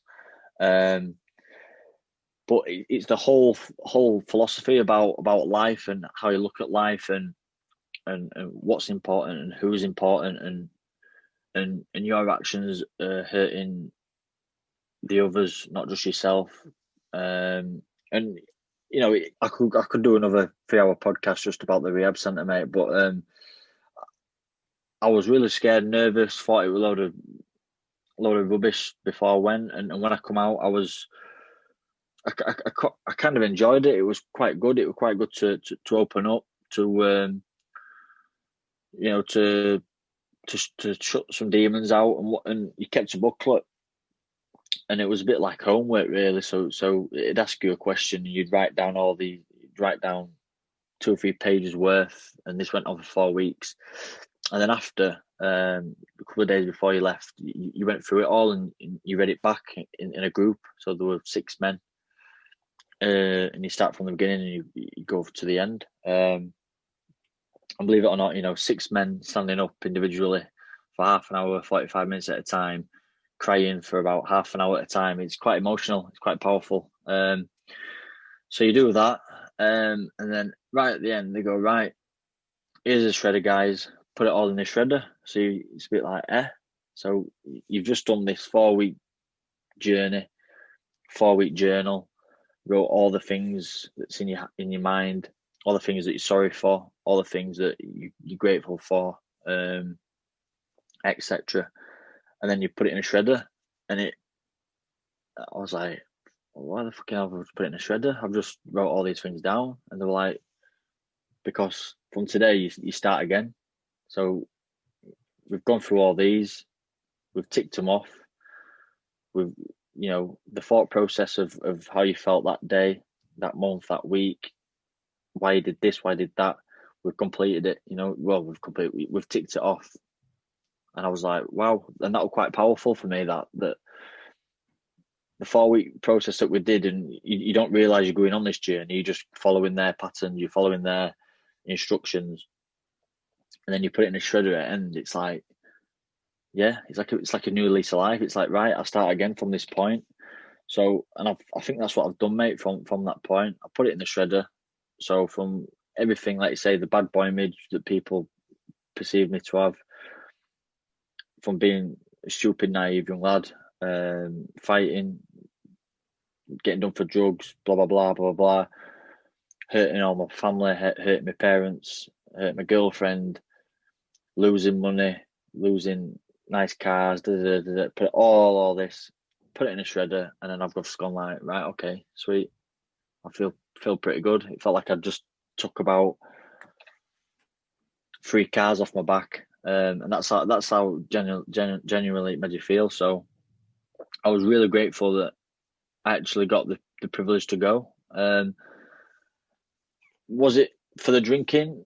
That's why I went, yes. But did I take that away from there? Not necessarily, but I took quite a lot about the approach of life and how to think about life and what's important, what's not important, and right at the start of the podcast, mate, that's when you said about people see you as a bubbly person, and I'm open about speaking about things, and I try and enjoy life. That's all from probably going there, because I'd still have all that cloudiness around me now if I probably hadn't been there. So I'm really, really thankful for Wigan to push me to do that. Really proud of myself for going. It's not easy to just to go. My family were really proud of me for me going, and I've learned quite a lot from that, mate. And like I say, I put that into my everyday life. I take every day as it comes. I try not to worry about things that are out of my control. If I can control the outcome of something, then it's totally on me. If I've trained all week at Wigan and I get injured the day before the game and Wigan lose on the Friday night, I'm not going to get fed up about it. I'm not going to be upset about it because it's out of my control. I'm not in control of that. So, and I still got my mates today who ring me and say, "Oh, look, I'm having a bad day at work." Blah blah blah. I'm like, well, what could you have done differently? It's like, pretty much, I don't think I could have done anything differently. I'm like, so why are you stressing? Like, you've done the best you could have done.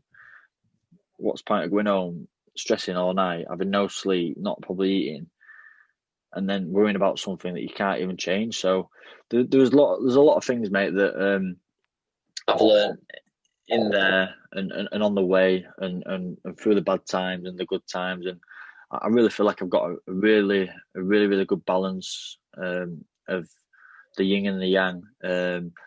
Since I've been at Wigan, I've spoke to I think I spoke to about a class about 150 people, 200 people, at kids, of a little bit about my life, about the ups and the downs, and where I've come from, and what's been good, what's been bad. And I've been to a nursery school, and talk to kids, and I really find that enjoyable. I really enjoy it. The kids seem to really relate to it. Not obviously not certain about drugs and stuff, but the getting in trouble at school and not paying attention and stuff like that. So, like I say, like I said earlier, I'm a really firm believer in things do happen for certain reasons, and the cocaine one, missing a year of rugby league was a massive one. But I'm sure, I wouldn't be sat here talking to you today as confident as I am, with a little boy, my girlfriend, really settled, the happiest I've ever been. I've got a lovely car outside. I've got a lovely house, lovely partner, lovely son, lovely family, great club, great teammates. And so like I say, I think everything does happen for reasons. That's my firm belief. And like I say, I'm just really happy at the moment where I'm at. So. Wow, that's all I can really say. You should be very proud of the journey you've been on, to be at rock bottom, to drag yourself back up and be where you are now. When you were sat in a police cell, when you was in rehabilitation, I bet you would never envisioned that just a couple of months ago that you were playing the 2020 grand final. Sorry, it feels like 2020 lasted Uh, for 5 years, yeah, I know. Yeah, and I'd just like to just congratulate you on that, because I know a lot of people listen to this and change their opinion of you. I know before I read up about you, I actually I've told you before, I've done my university dissertation on yourself. So I know yeah, before I knew about the ins and outs of what happened, I had that almost a bad image in my head, because it's natural to just read everything you yeah. Of believe. course. Yeah, And it is. Yeah, you've definitely changed my opinion of yourself over the last couple of hours, and through doing that uni work, and like I said, you should be very proud of that. And to now thank you. link back onto more modern times, Yeah. um, recently you played in the 2020 Super League Grand Final against St Helens. Now you've had time to process that and look back. Would you now say it's one of the greatest matches of all time for rugby league? Yeah, it's a tough one. All I can say is both teams give absolutely everything out there. There was nothing left in anyone's tank. I think Oliver Gildart, 30 minutes in, broke his thumb. 20 minutes in, George Burgess fractured his jaw. So we had a left wing and left centre who were both broken. The game itself was unbelievably tough. You know, I think the first 40 minutes we defended his line.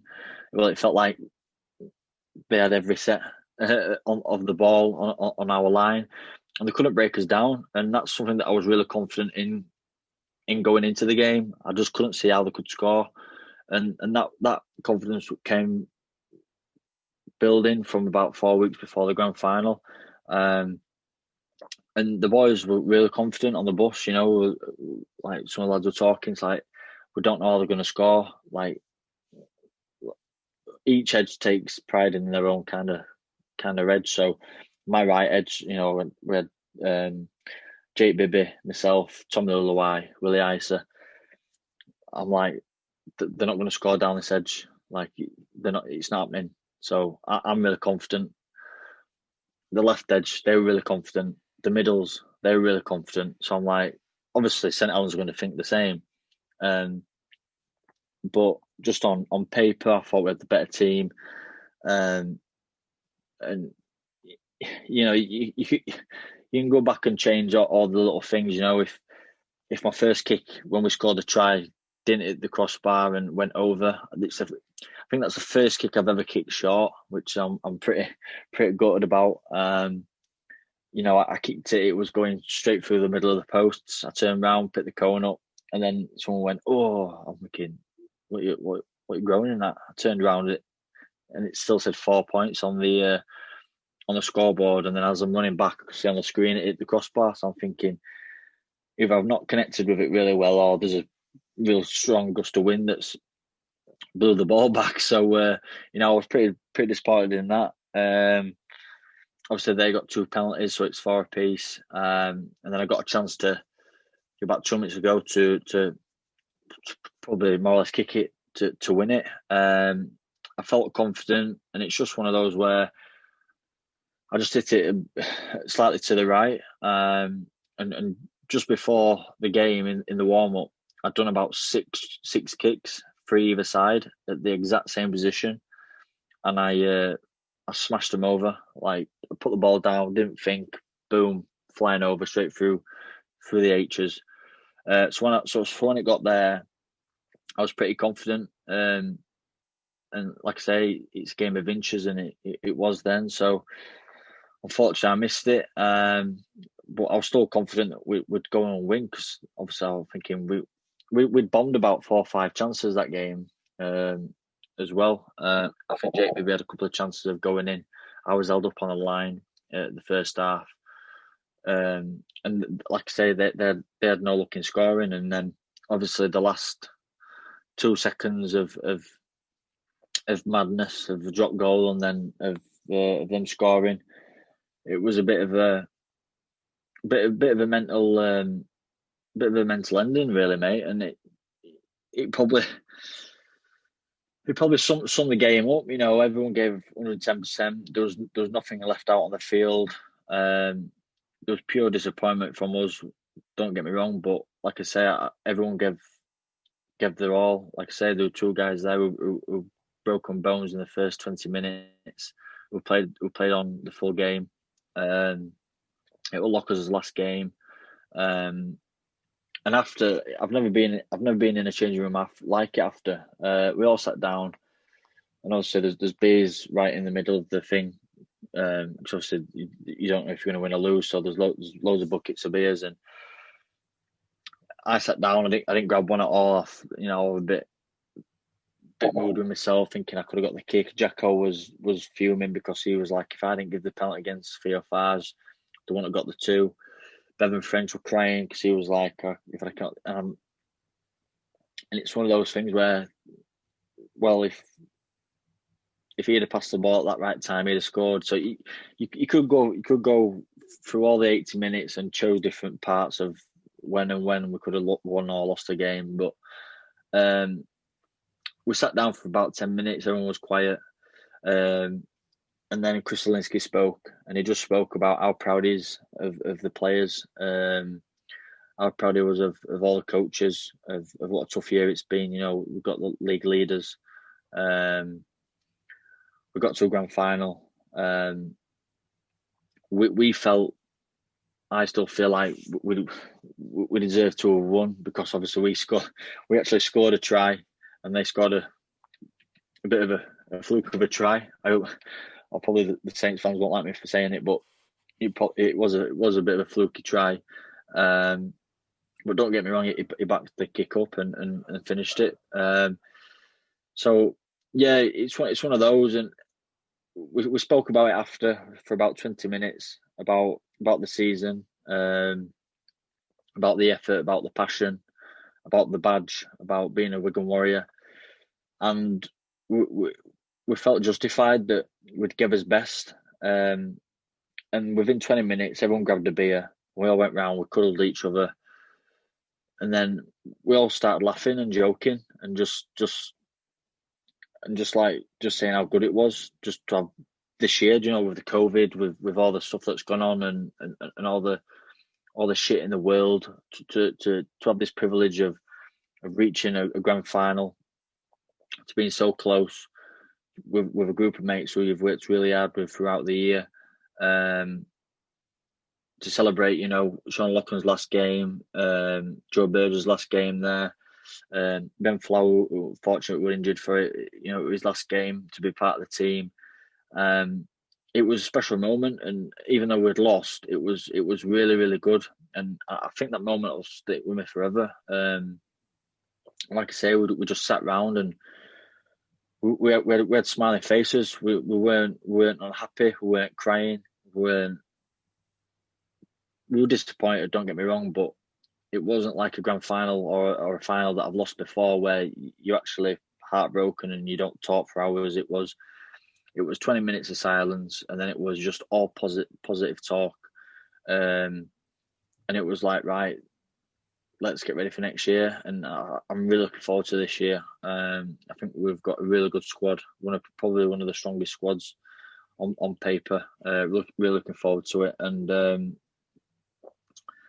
yeah, after that, people on Twitter, people on social media, all the Wigan fans were saying how proud they are of us, and you're doing something right if the Wigan fans are saying, well done, we're really proud, because Wigan fans are, quite astute to tell you that you've had a poor game, or what the hell was that, or, why have you done this, why have you not done that?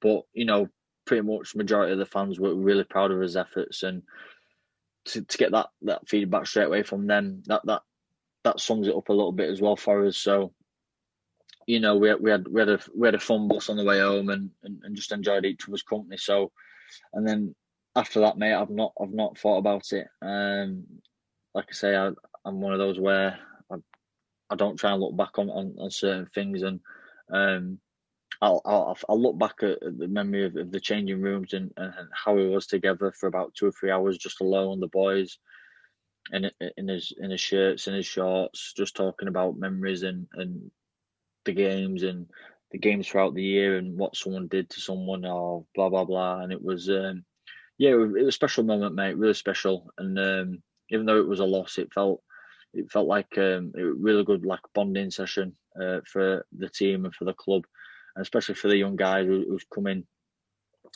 up, who's probably got, who could play there for another 10, 15 years. It's a great lesson for those guys as well, and I think they really enjoyed it, even though like I say, it's a loss, but um, that'll just spur them on for this year. I know the young boys have already started back in. They've been in for a couple of weeks. I know some of the boys are back in on Friday, and some of those older boys are in towards the end of the month. And I'm really eager to get back training, and I want to be probably.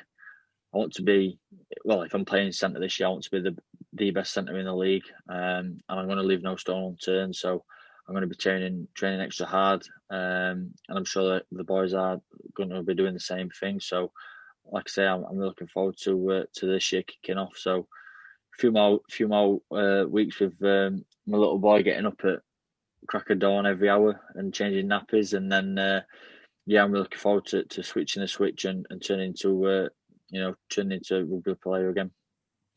Well, it's a great answer and a great way to reflect on the grand final, as well as some new stories that fans may not heard before. And it's great that you mentioned Sean O'Loughlin and his retirement too, because he had a big influence at Wigan during his time at the club. Yeah. And I have to say, to thank someone for actually making this podcast happen today.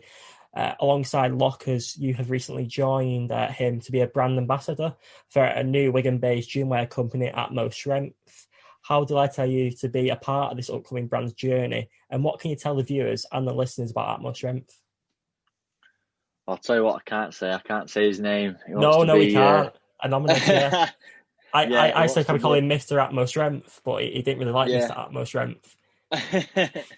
We'll just call him the Myth. Yeah, so it's a local branded company from Wigan. It's I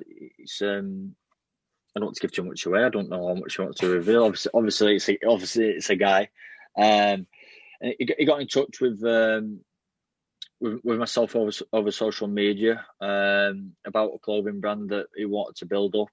And he had really high expectations, and it's something that people do get free stuff sometimes. You'll get free t-shirt or a hat to promote on social media with your followers, etc. And there's not many ambassador roles that I've actually been asked to do or done. So I asked him for quite a lot more information. I just don't want to say, yeah, it's a nice t-shirt. Here we go. But it was really really keen for it to go far. I could see I've had quite a lot of messages on Instagram. Then I got his number, and he was talking to me about how I want to take the company up, how far I want to take it, and with the help of myself, and I think there's Ben Curry, there's Sean O'Loughlin on there.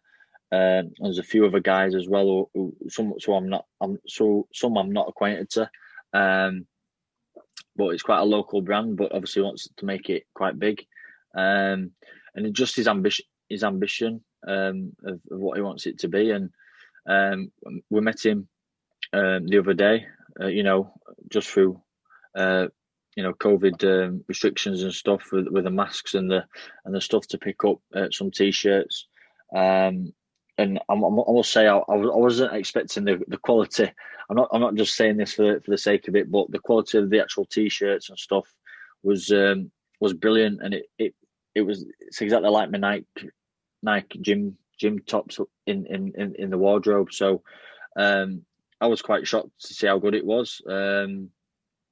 And he's got the quarter zips coming out and some shorts and stuff like that. So yeah, that if you could do the podcast and probably tag him in it, it'd probably really enjoy that. But yeah, I had the t-shirt on the other day. I tagged the company in it, and I think he's got quite a lot of followers. And I think he put some t-shirts up, and within a few hours he sold out, which is really good. And it was really shocked at how well they went. So that shows to me that he's quite humble. He's not just a guy who thinks he's going to be a millionaire by selling t-shirts. He knows where he's at. He's he's working from the ground up, and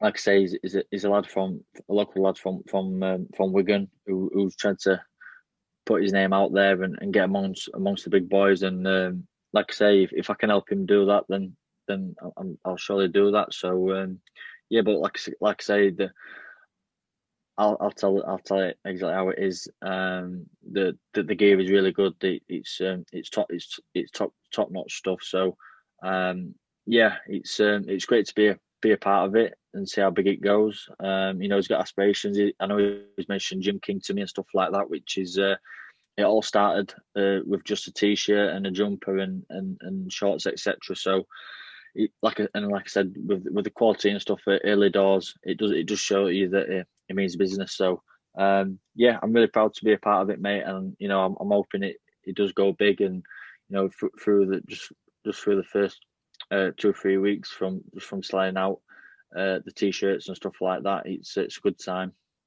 With Atmo Strength, it is a really promising brand. I'll put the link in the description of the podcast. I'm actually a teammate of Mr. Atmo Strength. I'm not going to give it away. We played football together before. He was a lot better than me, but that's irrelevant. And to speak about football now, I'm surprised I've not addressed it sooner, and the viewers will definitely notice you're a proud Leeds boy, but you're also a proud Leeds United fan. Unfortunately, we all have our downfalls. We all have our things we're not too happy with. Yours is supporting Leeds United.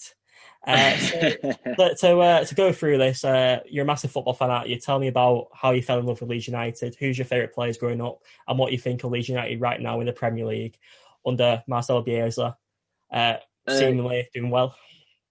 Yeah, so right, so yeah, so if you can remember me, about 2 hours ago, but if you can remember me saying I was a Wigan Warriors supporter. Obviously, like I mentioned, my mum and dad split up, so my dad used to have me on weekends. He'd take me to like Wigan games. My dad was also a Man United fan, so he got me in the Man United fan business. So I was Man United and Wigan. So I'd come home, and my stepdad obviously was Leeds United, Leeds Rhinos, and my uncle was a massive Leeds United fan. Go to all the games, and he's like, what is that you got on?" So he's like, "Get it off." So they slowly converted me into Yorkshire. So yeah, I can remember going around to my uncle's always on a Saturday, watching the Leeds of old. Being really good, Ian Hart, Harry Kewell, Mark Viduka, Derek Kelly, all these top players, Rio Ferdinand back in the day, and Leeds being a symbol for greatness, really, for being the team to beat, and then obviously it went, it wasn't run correctly, and we went crashing down, and obviously went down with an absolute bang as well. So, and then obviously the Man United fans and the Liverpool fans jump on and give you a bit of stick, and because we've been in the lower leagues for that long, I think they've just kind of forgot. So, and we've been so much an early club for the last couple of years. We got to the in top of the Championship, we got to the final. With losing the semis or losing the final, even though we were the better team throughout the year, it seemed like we always lost stamina, lost us self-esteem towards the end of the year. And then the Magic Man Bielsa comes along, and it's a bit like, who's this crazy fella? Did a bit of research about him, and every club that he's been at, the fans have loved him. The style of football that he plays was something that I think Leeds needed, the fans needed.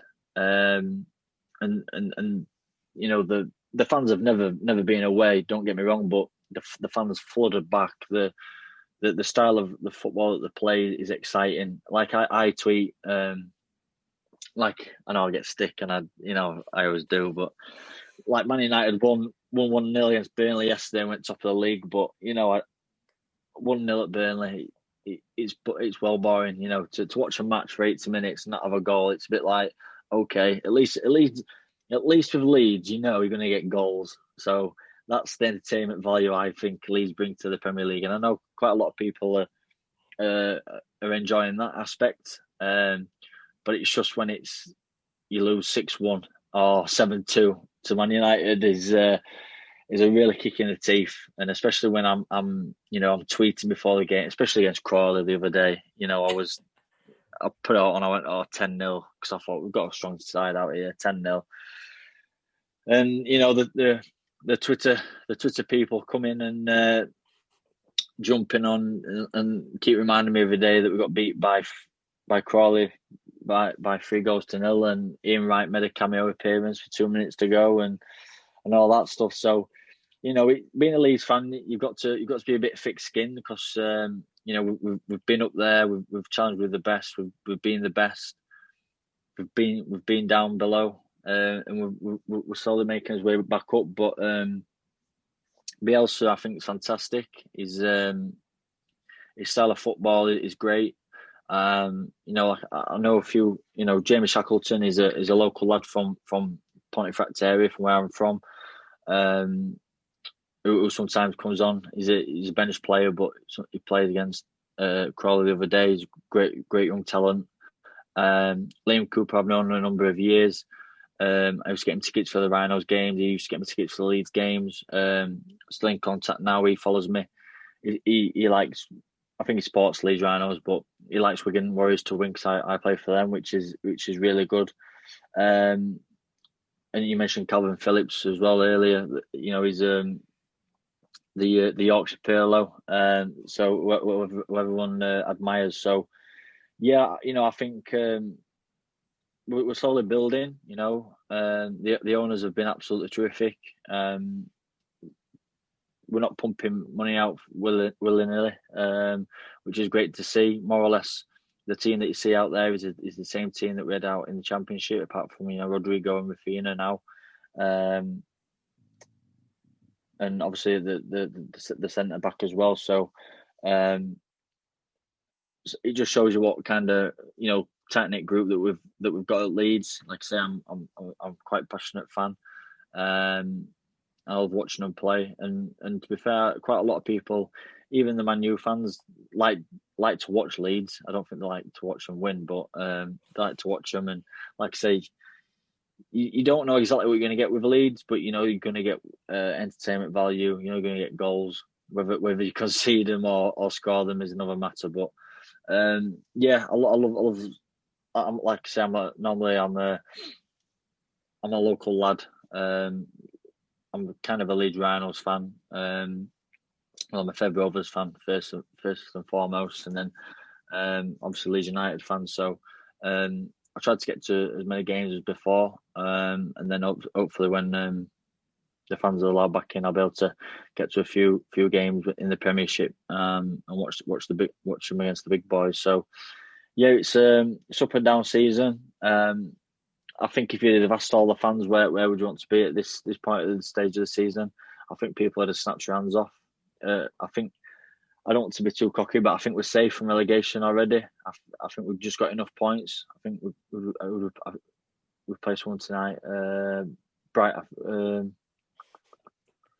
God, I'm a Leeds United fan. I've got to play. We play. I think if we play someone today or tomorrow, and if we beat them.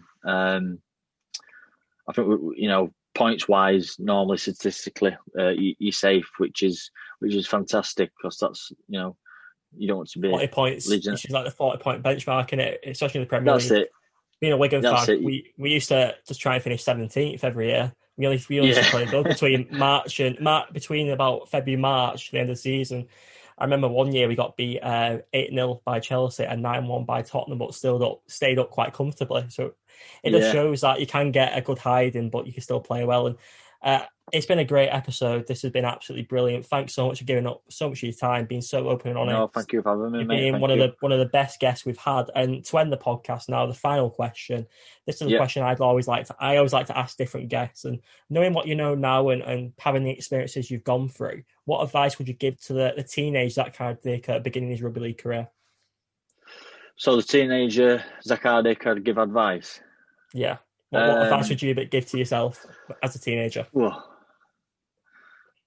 don't drink, lock yourself in your bedroom. No. like I mentioned before, I do believe everything happens for a reason. Obviously, there's I think be careful who you choose to play about with, to knock about with.